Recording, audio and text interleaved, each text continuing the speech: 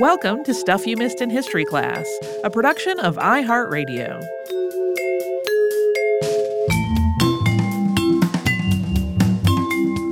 Hello and welcome to the podcast. I'm Tracy V. Wilson. And I'm Holly Fry.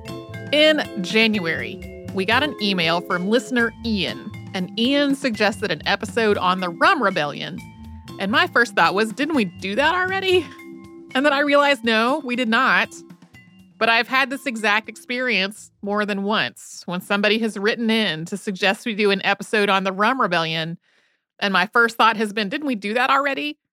And I'm not confusing it with the Whiskey Rebellion or the Eggnog Riot, both of which we have talked about on the show. Like, it's somehow in my head, we have talked about this specific incident, which was Australia's only military coup.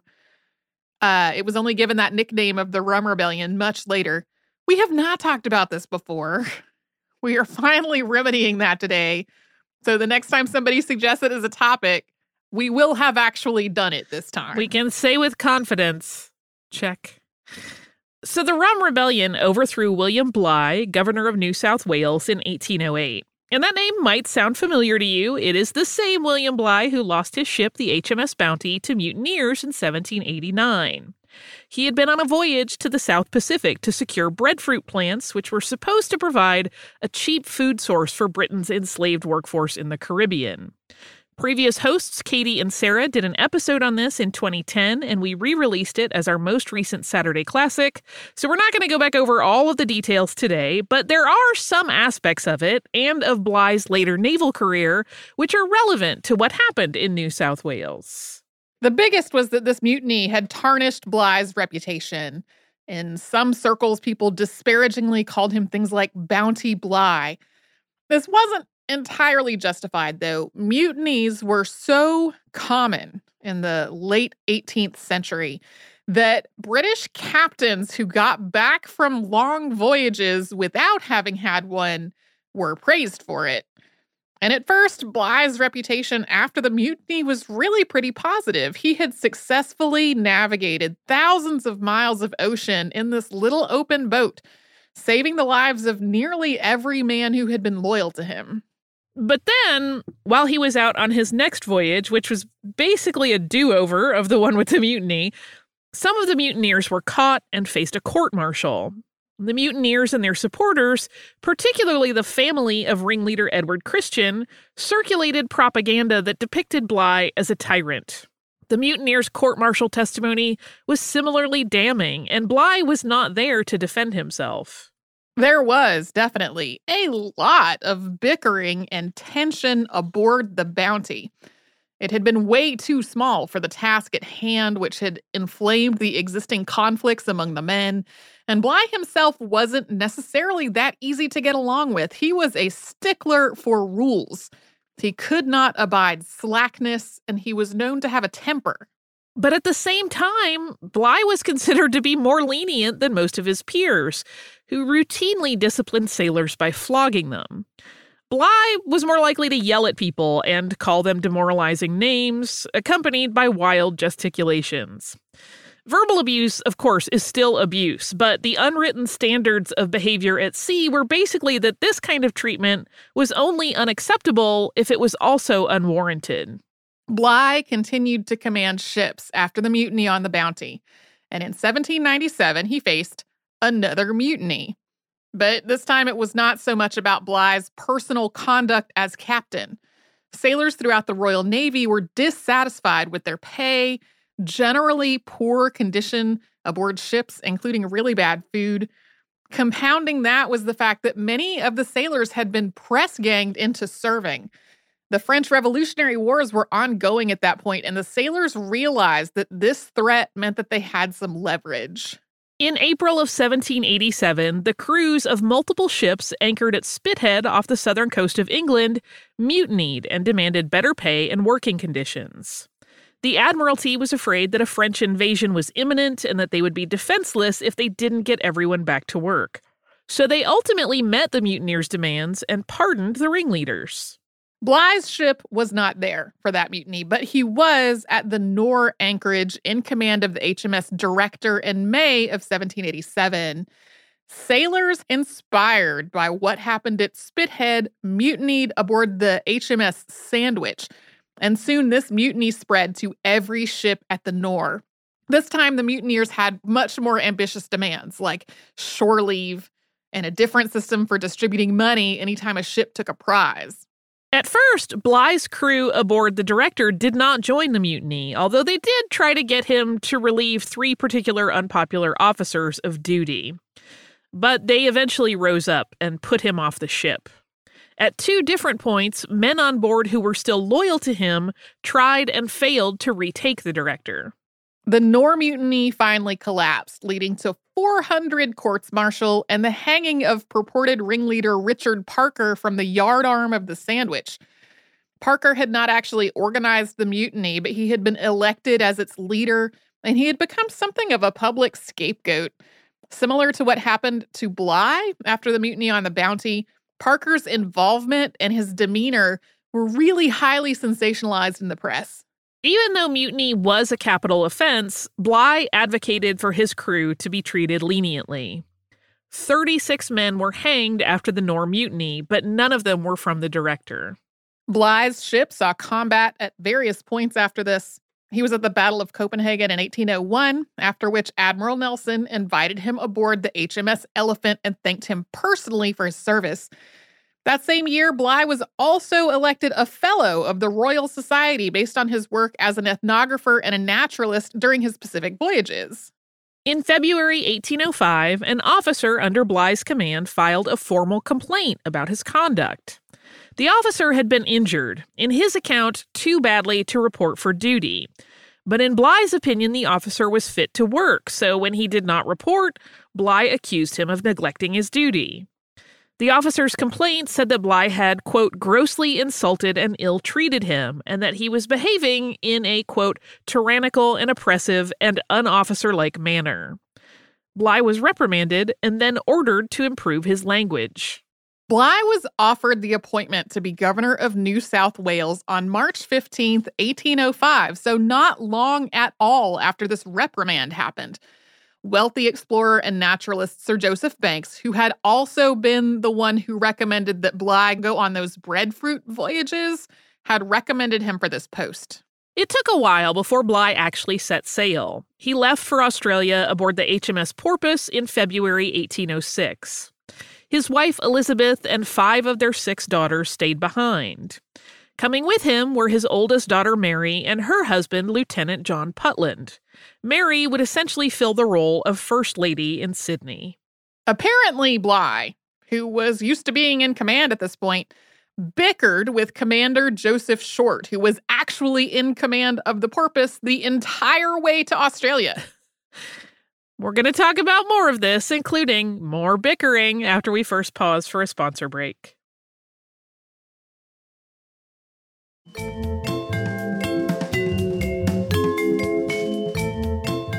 Britain established the colony of New South Wales in 1788. The continent of Australia's Aboriginal population at that time is pretty hard to estimate, but it was probably somewhere between 750,000 and 1.25 million people, as people represented at least 500 different tribal and language groups. In the 10 years after New South Wales was established, roughly 90% of the Aboriginal and Torres Strait Islander population was killed through introduced diseases, loss of access to land, and violence. And then it was just another about 10 years after that this incident happened. Britain's intent when establishing New South Wales was for it to be a penal colony. At this point in British history, prisons were overflowing. The Industrial Revolution had led to a spike in crime as industries became more mechanized and workers lost their jobs.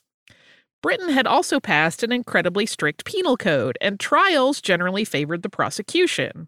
All of this together meant that Britain convicted far more people than it could house. Before the American Revolution, Britain had sent prisoners to its North American colonies. After the Revolution, it needed another alternative, and that was Australia. The most serious crimes were punishable by death, so most people being transported to Australia had been convicted of things like robbery, theft, and fraud. Some of them, in terms of the specific crime, were very minor. Once in Australia, people would spend the duration of their sentence in forced labor. The length of the sentence was typically 7 or 14 years, but it could be for life. After a person served their sentence, they were theoretically free to return to Britain, but most stayed in Australia. The passage back was long and expensive, and after spending 7 or 14 years in Australia, a lot of people had established homes and families there. In theory, here's how New South Wales was supposed to be managed. The governor was the British government's representative in the colony, and he worked under the direction of the government in London. The New South Wales Corps was an army regiment that had arrived with the Second Fleet in 1790, and it was supposed to support the governor, who was ultimately in charge. But by the time Bligh arrived on August 6, 1806, that was not how things were going in practice. At a couple of earlier points, the military had taken control of the colony in the absence of a governor, and especially during those periods, the New South Wales Corps had become more and more powerful. This included establishing monopolies on the trade of various goods. The colony did not have enough currency to handle people's everyday purchases, so most business was being done through barter or through promissory notes, basically IOUs. Spirits, especially rum, became the most widely bartered good. And thanks to rum being used as currency, there was also a lot of drunkenness. Although there were some illicit stills in Australia, the vast majority of this rum had to be imported, and the New South Wales Corps had a monopoly on those imports. Officers jacked up the price on this imported rum, turning a profit of as much as 500%. The New South Wales Corps was so tangled up in all of this that it was nicknamed the Rum Corps. Over these 2 decades of the colony's existence, the military itself had also become a little lax. Discipline had become a lot less strict. Soldiers' living arrangements had also shifted. Of about 300 men who were garrisoned in Sydney, only about 120 stayed at the barracks. The rest of them weren't in any kind of formalized military housing. They were just scattered throughout the town, wherever they wanted to live. A lot of them also picked up other trade or business efforts. Sometimes they ran these with the help of their wives. And then on top of all of that, the colony's first governors were all Navy officers, not Army officers. And that just irked a lot of the people in the Corps. There was also a lot of social division within the colony. Europeans in Australia fell broadly into 2 camps. The exclusives, who were the military, former military, and free settlers, and the emancipists, who had been convicted and transported. Exclusives generally thought emancipists did not deserve equal rights, even after finishing their sentence, and they worked to keep power and wealth for themselves. At the same time, the enlisted men of the New South Wales Corps and the people who were serving sentences in Australia often had a lot in common. The military included a lot of workers who had lost their jobs to mechanization, and they'd enlisted because they didn't really have any other options. Whether they were conscious of it or not, they expected that they would be treated better than the colony's convicted criminals, many of whom had very similar backgrounds to their own, except for having been convicted of a crime. That treatment that soldiers felt they were entitled to included being afforded basic respect by their commanding officers. So in this context, Bligh's tendency to scream demoralizing insults at people, especially in cases where people did not feel like that screaming had been warranted, like that was particularly rankling. Before Bligh got to Australia, 2 previous governors had each been tasked with restoring the balance between the military and the civil government, as well as cleaning up corruption and generally getting the colony in order. Neither had been able to do it, and both had been recalled by England. Bligh's immediate predecessor, Governor Philip Gidley King, had written, quote, "There is no society where the clashing of duty and interests between the governor and the governed are more violent than in New South Wales, and more particularly so if the governor does his duty. Much bearance and forbearance has been reciprocally necessary between the governor and the officers." These 2 prior governors, there were other governors before that, but the 2 immediately before Governor Bligh, they had also repeatedly tangled with one of New South Wales' most influential residents, and that was John MacArthur. MacArthur had been in the New South Wales Corps, but had become a prominent landowner as well. After injuring his commanding officer, Lieutenant Governor William Patterson, in a duel, he had been sent to England to stand trial. The reason for this duel was that Governor King had threatened any officer who traded in spirits with a court-martial. And when most of the officers started boycotting any kind of social or official interaction with King in response, Patterson had refused to participate in this nonsense.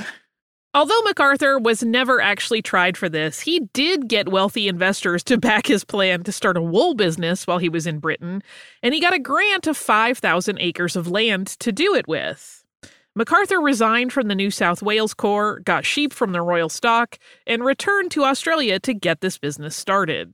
Here is Governor King's description of MacArthur. Quote, his employment during the 11 years he has been here has been that of making a large fortune, helping his brother officers to make small ones, mostly at the public expense, and sowing discord and strife. Experience has convinced every man in this colony that there are no resources which art, cunning, impudence, and a pair of basilisk eyes can afford that he does not put in practice to obtain any point he undertakes. Because of this and other similar behavior, MacArthur would eventually be nicknamed the Great Perturbator. When Sir Joseph Banks recommended William Bligh for this job, he was seeing Bligh's reputation as an asset, not a liability. Being a stickler for rules with a temper and an abhorrence of slackness had all caused problems aboard Bligh's ships. But when it came to the problems in New South Wales, Banks thought that they made him the right man for the job. After Bligh arrived there, he was given a statement of welcome, signed by George Johnston on behalf of the military, Richard Atkins on behalf of the civil authorities, and John MacArthur on behalf of the free inhabitants. But then afterward, Bligh also received a petition that had been signed by almost 400 of the colony's free inhabitants, which read in part, quote, had we deputed anyone, John MacArthur would not have been chosen by us, we considering him an unfit person to step forward on such occasion, as we may chiefly attribute the rise in the price of mutton to his withholding the large flock of wethers he now has to make such price as he may choose to demand. It's all so much bickering. Bligh spent his first 6 months in Australia mostly familiarizing himself with the colony and what was going on. About 7,000 Europeans lived there, about 1,400 of whom were women. About 1,380 of the colony's residents were serving a sentence. And aside from the drunken lawlessness, the colony was struggling. The Hawkesbury floods had destroyed a lot of the crops and killed many livestock. Supply ships had been delayed or had not arrived at all. And even though this whole operation was supposed to benefit from the forced labor of convicted criminals, there had been no new arrivals in 1805 and only 550 between 1806 and 1807.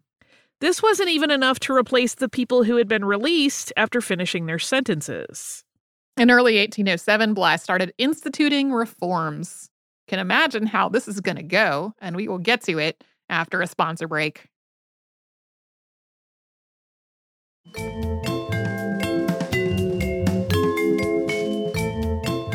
William Bligh started announcing his biggest reforms in New South Wales in early 1807.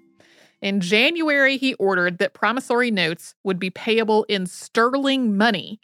Previously, most promissory notes had been payable in wheat, and the price of wheat fluctuated sometimes really dramatically. This led to a court case in which John MacArthur tried to cash in a note based on the volume of wheat and not the value of the wheat after prices had skyrocketed following the Hawkesbury floods. Bligh had already tried to ban bartering in general, and in February of 1807 he banned, quote, the exchange of spirits or other liquors as payment for grain, animal food, labor, wearing apparel, or any other commodity whatever. In other words, no more using rum as currency. He also set a price cap on alcohol, which discouraged people from importing it since they could no longer make such a giant profit. And he banned the importation of stills. 2 stills arrived on a ship on March 9th, one of which belonged to John MacArthur. And Bligh had those stills impounded and then returned to England. Bligh also started questioning land grants that seemed suspicious to him. A lot of people were given land grants, especially military officers and civil authorities, basically as a reward. He butted heads with John MacArthur about the location of those 5,000 acres that he had been granted for his wool farm. The grant did not specify where those acres should be, and MacArthur insisted that they be in the best grazing land known in the colony at the time. Meanwhile, Bligh also received some land grants of his own, and he farmed them at the government's expense and using public resources. That led people to accuse him of hypocrisy. Bligh's insistence on following rules and procedures also just raised people's hackles.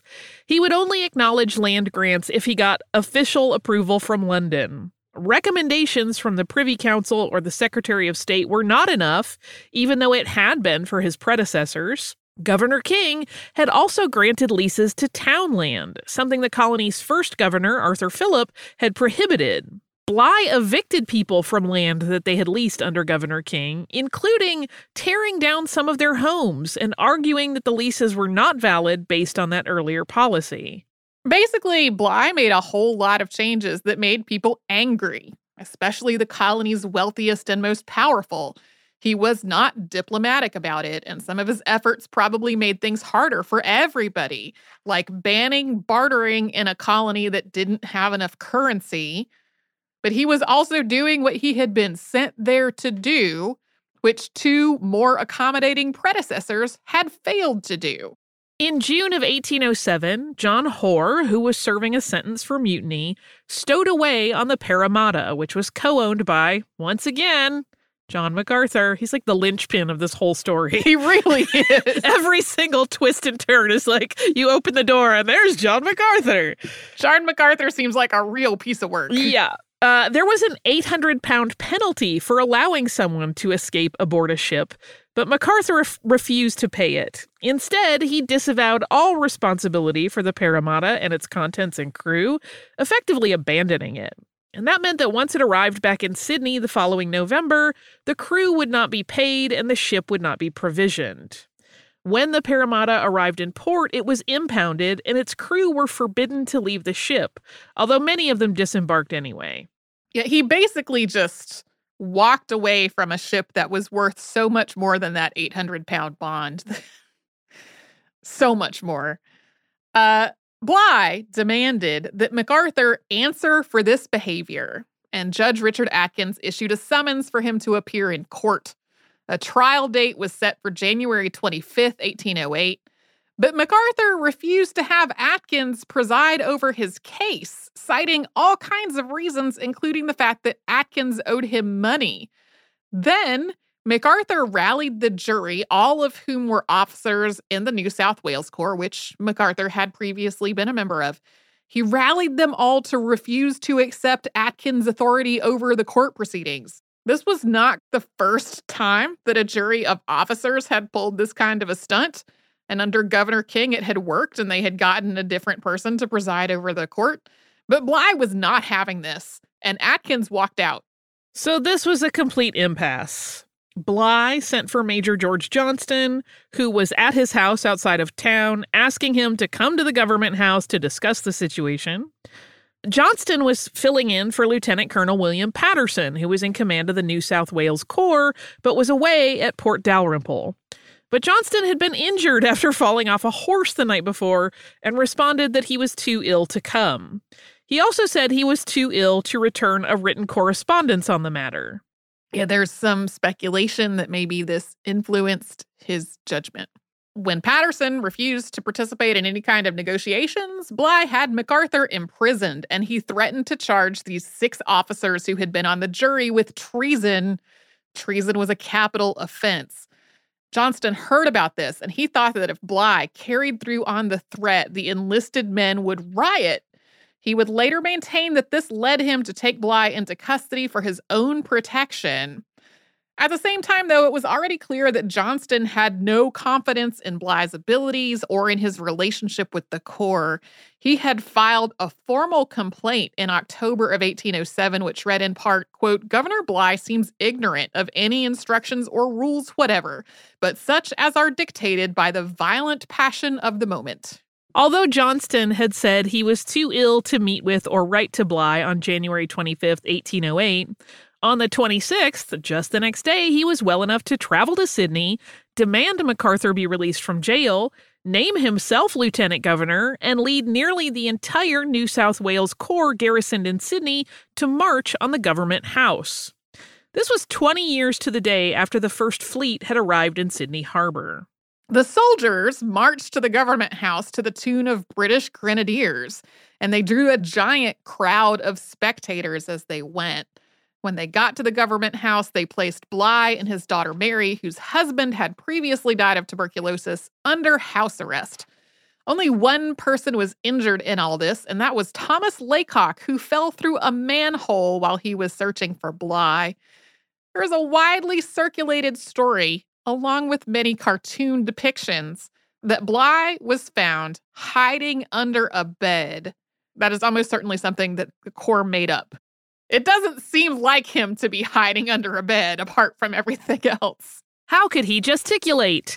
MacArthur also drew up a petition that read, quote, "The present alarming state of this colony, in which every man's property, liberty, and life is endangered, induces us most earnestly to implore you instantly to place Governor Bligh under arrest and to assume the command of the colony. We pledge ourselves at a moment of less agitation to come forward to support the measure with our fortunes and our lives." This had 151 signatures. However, almost all of those signatures were from after the coup. On the 27th, Johnston dismissed Atkins from the bench and also replaced most of Bligh's appointees, including arresting some of his most vocal supporters. He issued a statement that read in part, quote, "In future, no man shall have just cause to complain of violence, injustice, or oppression. No free man shall be taken, imprisoned, or deprived of his house, land, or liberty, but by the law. Justice shall be impartially administered without regard to or respect of persons, and every man shall enjoy the fruits of his industry in security." There were wild celebrations that night, including people burning Bligh in effigy.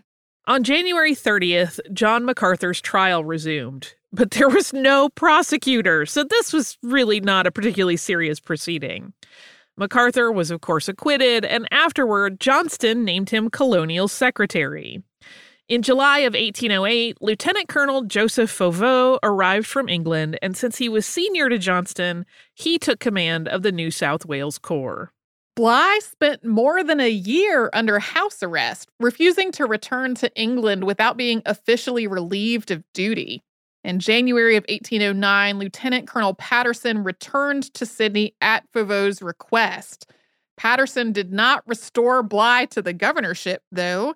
Instead, he insisted that Bligh go back to London and take up the matter there. Bligh was finally freed from the government house in March of 1809 and allowed to leave aboard the HMS Porpoise.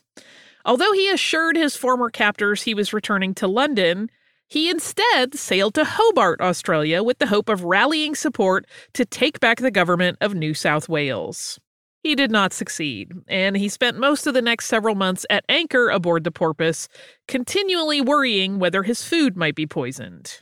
Meanwhile, MacArthur and Johnston also left. They actually did go to London, though. They left on March 31st, 1809. They were hoping to get to London before Bligh did because they didn't know that he had changed course for Hobart. They wanted to lay the groundwork for their defense before Bligh got there. Word of the coup had reached London in September of 1808, and Scottish Army officer Lachlan Macquarie was dispatched to New South Wales to restore order. He was the first Army officer appointed governor of New South Wales. He arrived on December 31st, 1809. Although he ordered that Bligh be reinstated as governor for 24 hours before he took control, Bligh was still in Hobart, so this did not actually happen. Macquarie quickly got to work undoing some of what Johnston had done, including voiding land leases that had been issued while he was controlling the colony. But he also issued a proclamation stating that people who had been appointed to office during that time would be immune to prosecution. Bligh got back to Sydney in early 1810 and then returned to London for the court-martial of George Johnston.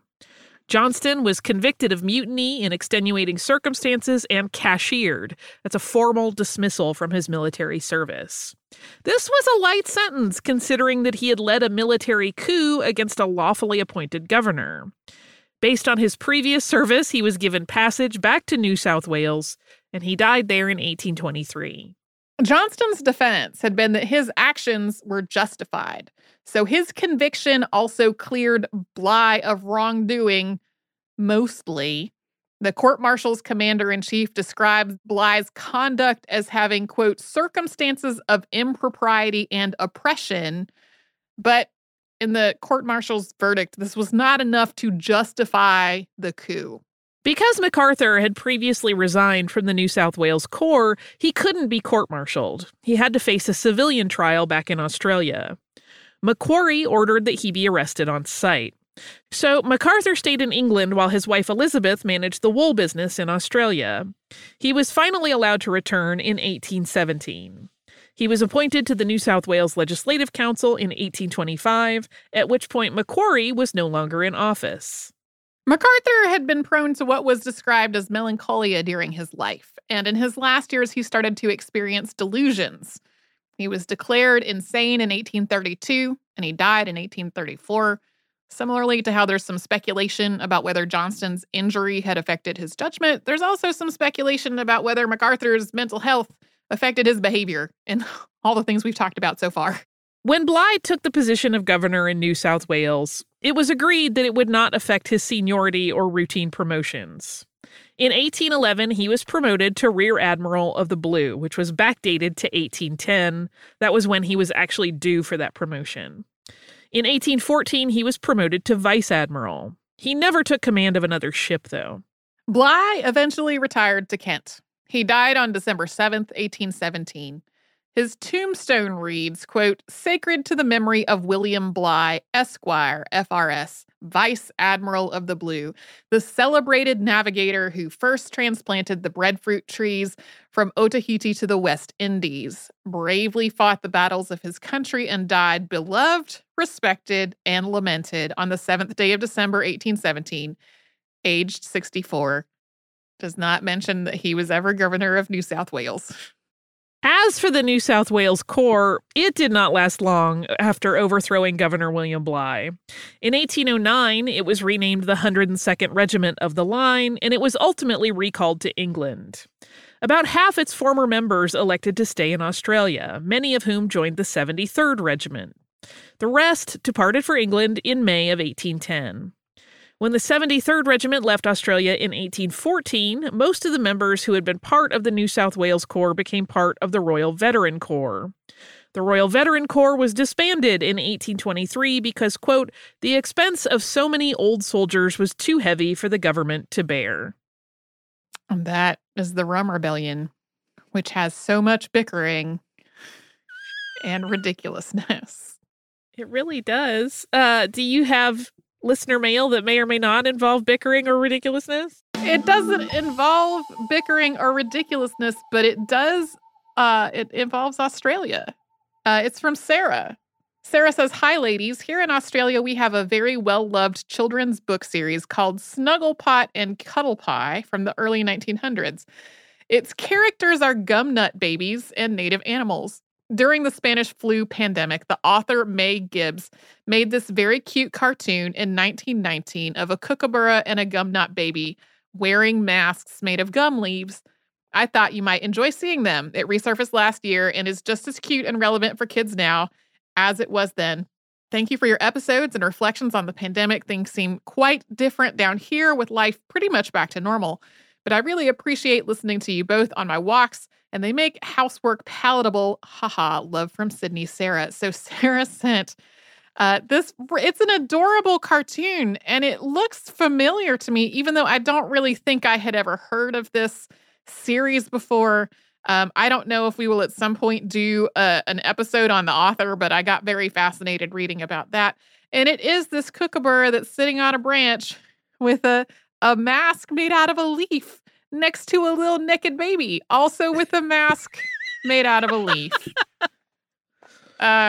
It's precious. So thank you so much for sending that and allowing me to say kookaburra the way that it is apparently actually said, and not the way we learned it when I was in an elementary school in a song that I practiced over and over and over, which was, we said it kookaburra. Kookaburra sits in the old gum tree.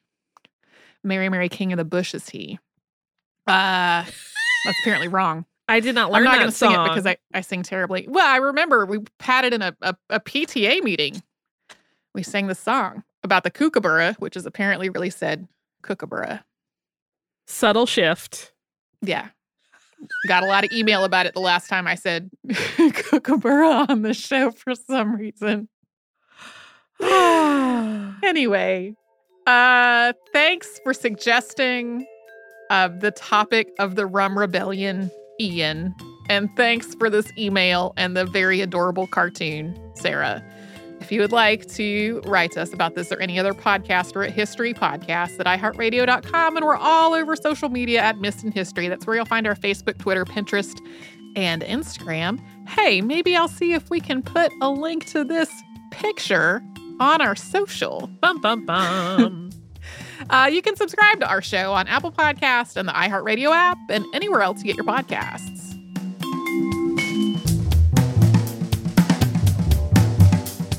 Stuff You Missed in History Class is a production of iHeartRadio. For more podcasts from iHeartRadio, visit the iHeartRadio app, Apple Podcasts, or wherever you listen to your favorite shows.